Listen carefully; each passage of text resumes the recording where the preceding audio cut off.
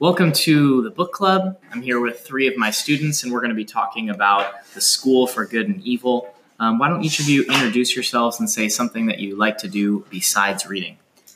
I'm Karen. I enjoy soccer. Hi, I'm Kami, and I enjoy reading. Hi, my name is Emily, and I like to sing. And like I said, the book that we're going to be reading, talking about today, is The School for Good and Evil. We always have a celebrity reader read a portion of this book. Who can say what is the section of the book that we're going to be hearing from, and who's reading it?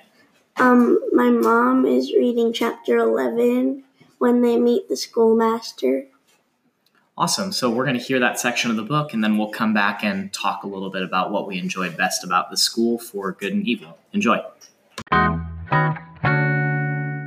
Silver letters on the wooden spines, Rapunzel, the singing bone, the thunder or Thumbelina, the frogging, caporushes, the 6 swans. All the stories the children of Gavaldon used to drink up. She looked over at Agatha, who made the same discovery across the room. They were standing in the library of every fairy tale ever told. Agatha opened up The Beauty and the Beast to find it written in the same elegant script as the spine, illustrated with vivid paintings like the ones in foyers of both schools. Then she opened up The Red Shoe, Donkey Skin, and The Snow Queen, and found that they too were written in the same regal hand. Aggie! Agatha followed Sophie's gaze to the darkest part of the room. Through the shadows, she could make out a white stone table pressed against the wall. There was something looming over it, a long, thin dagger dangling magically in mid-air. Agatha ran her fingers along the cold, smooth surface of the table and thought all the blank headstones behind her house waiting for bodies. Sophie's eyes fixed on the hovering knife, eerily still a few feet above the white slab. That's when she saw it wasn't a knife at all. "It's pen," she said softly. It was made of pure steel and shaped like a knitting needle, lethally sharp at both ends. One side of the pen was engraved with a deep, flowing script that ran unbroken from tip to tip. Suddenly the pen caught a silver of sunlight and scattered blinding gold rays in every direction. Agatha turned from the glare. When she turned back, Sophie was climbing on the table. "Sophie, no!" Happy. Sophie walked towards the pen, eyes wide, body rigid. The world dissipated in a blur of grey around her. All that remained was the shimmering spindle-sharp pen. Strange words reflected in her glazed eyes. Somewhere inside she knew what they meant. She reached for the tip. "Don't!" Agatha cried. Sophie's skin-kissed ice cold blood about to pierce through. Agatha tackled her and both girls crashed to the table. Sophie broke from her trance, peered at Agatha suspiciously. "I'm on a table with you." "You were about to touch it," Agatha said. "Huh? Why would I touch a—" Her eyes drifted up to a pen, which was no longer still. It dangled an inch from their faces, pointing between them with its deadly sharp tip as if weighing who to kill first. "Don't move," Agatha said between the clenched teeth. The pen seared hot red. "Move!" she cried. The pen plunged, and both girls rolled off the table, only to see the razor-sharp nib lurched to a stop just before it hit stone. Puff of black smoke and book suddenly appeared on the table beneath it. Bound with a cherry red wood, the pen flipped the cover open to first blank page and it began to write. Once upon a time there were two girls, the same elegant script as all the others, a brand new fairy tale. Sophie and Agatha gaped from the floor, terrified. Now that's odd, said a gentle voice. The girls whipped around again. No one there. Students at my school train and toil for 4 years, venture into the woods, seek their nemesis, fight vicious battles, all just for hope the historian might tell their story. The girls spun around. No one in the room at all. But then they saw their shadows merge on the wall into the crooked shadow that kidnapped them. The girls turned slowly, and here it starts. One for two first-year unskilled, untrained, clumsy intruders, said the schoolmaster. He wore a silver robes that billowed over his hunched, slender frame, hiding his hands and feet. A rusted crown set off center on his head of thick, ghostly white hair. A gleaming silver mask covered every last shred of his face, revealing only twinkling blue eyes and wide, full lips curled in a mischievous smile. It must suspect a good ending. The historian dove to the page. One was beautiful and beloved, and the other was lonely hag. I like our stories, Sophie said. It hasn't gotten to the part where your prince punches you, said Agatha. Homeward ho, Sophie sulked.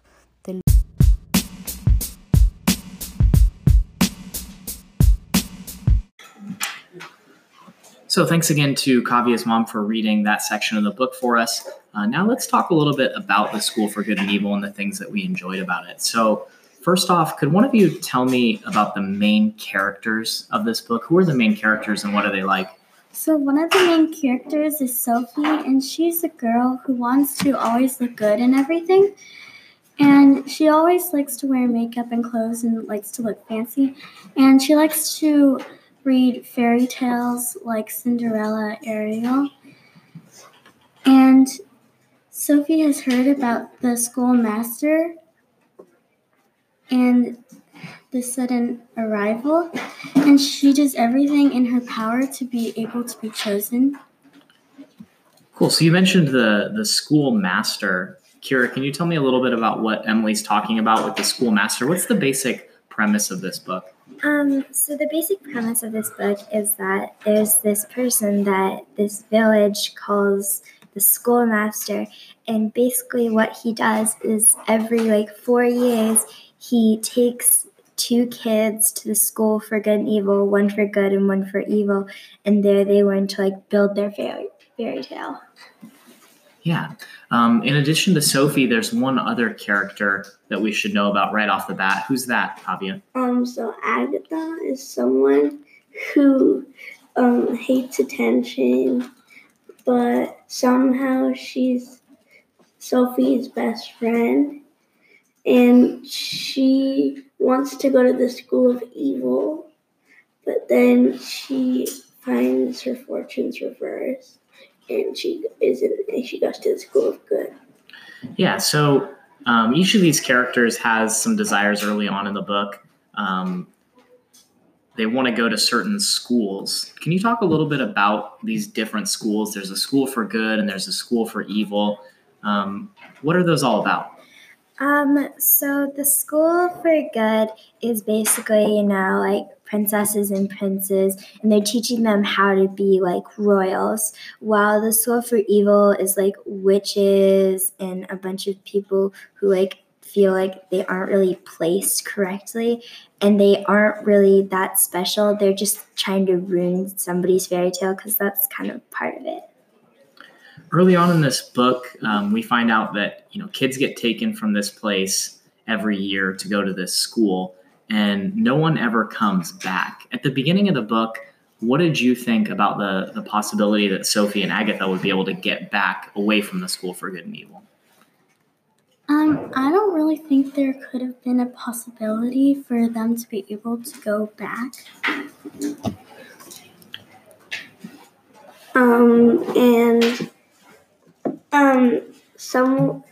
Nobody could come back to the woods in 200 years.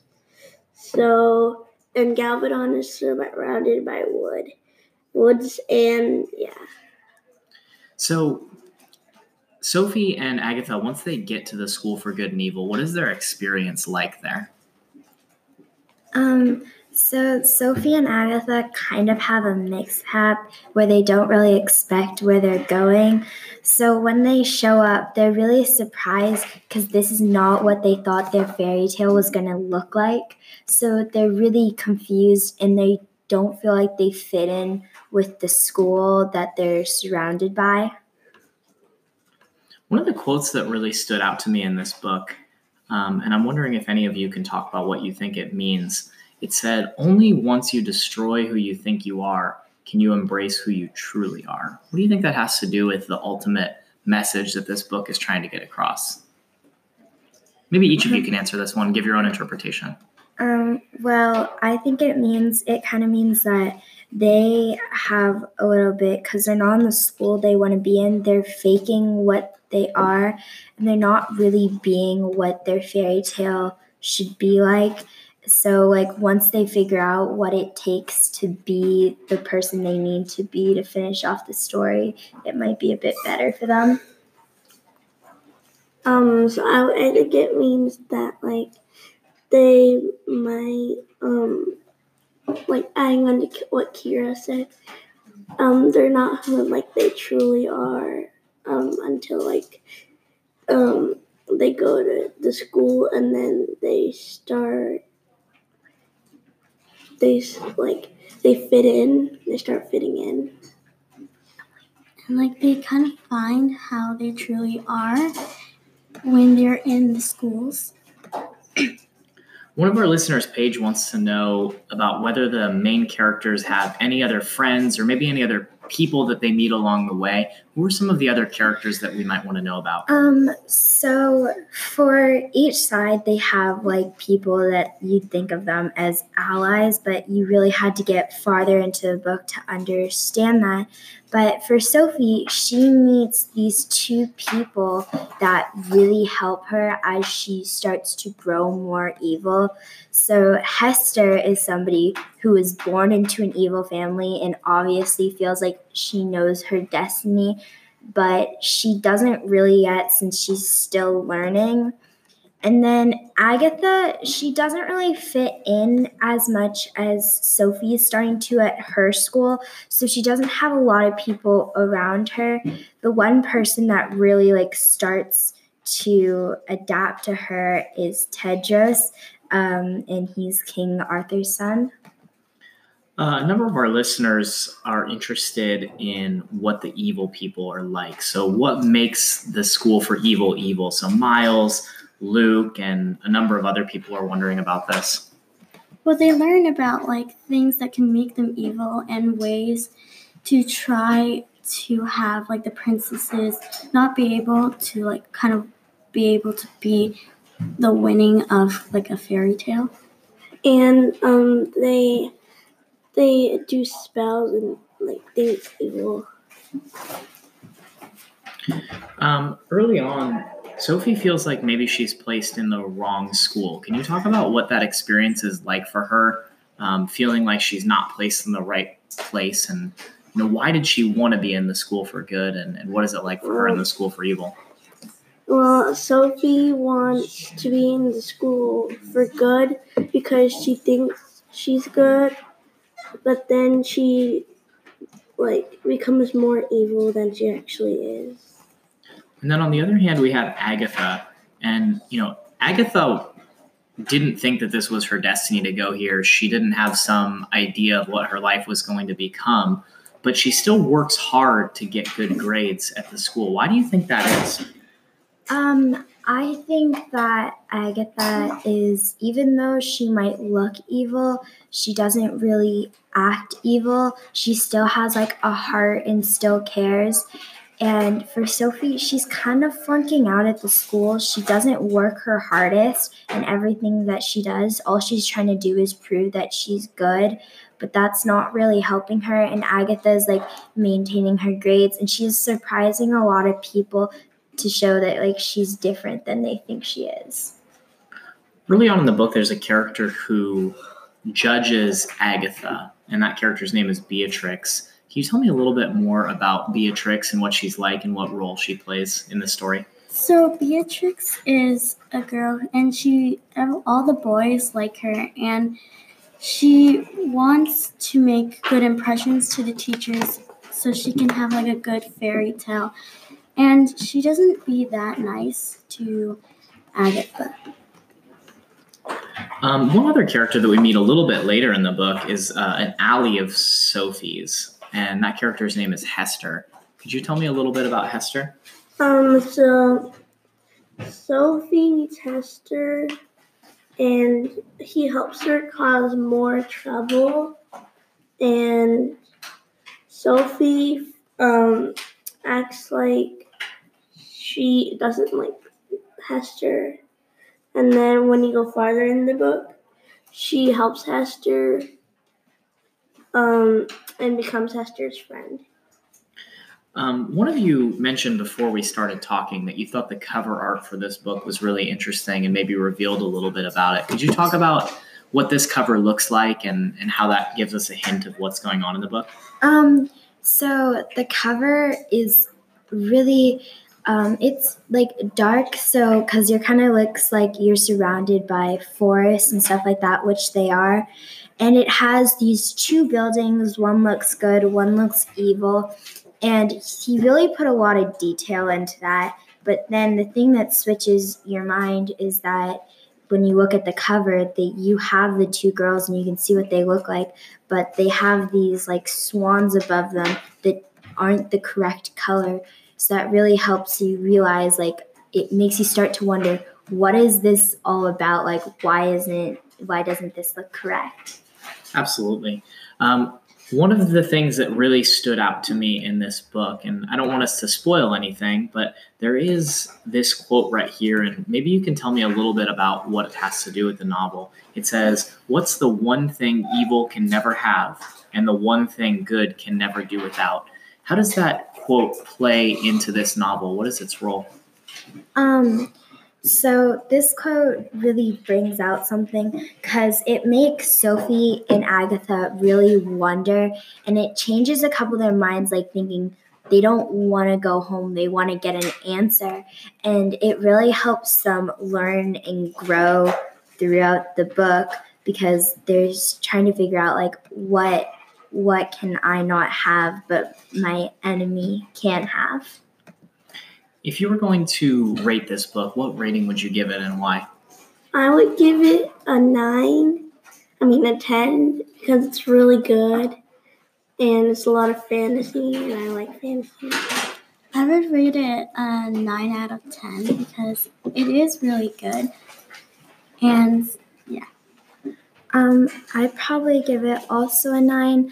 I thought it was a really good book, but sometimes the things that it said were a bit confusing and it didn't really make you think about the book. It kind of just felt like it was something just added on. And this is part of a series, right? Yes. So if people like this first book, they can go on and read the rest of them. Outside of this series of books, if you were going to recommend a book to people, what do you think you would recommend? Maybe if you like fairy tale and fantasy, The Land of Stories is always a good book because that's also says a lot about things like that, and also is a lot of fairy tales there. I would also recommend The Keeper of the Lost Cities. I would recommend Fish in a Tree because it's a really good book. Awesome. Well, that's all the time that we have today. Thank you again to Emily, Kavya, and Kira for discussing the School for Good and Evil.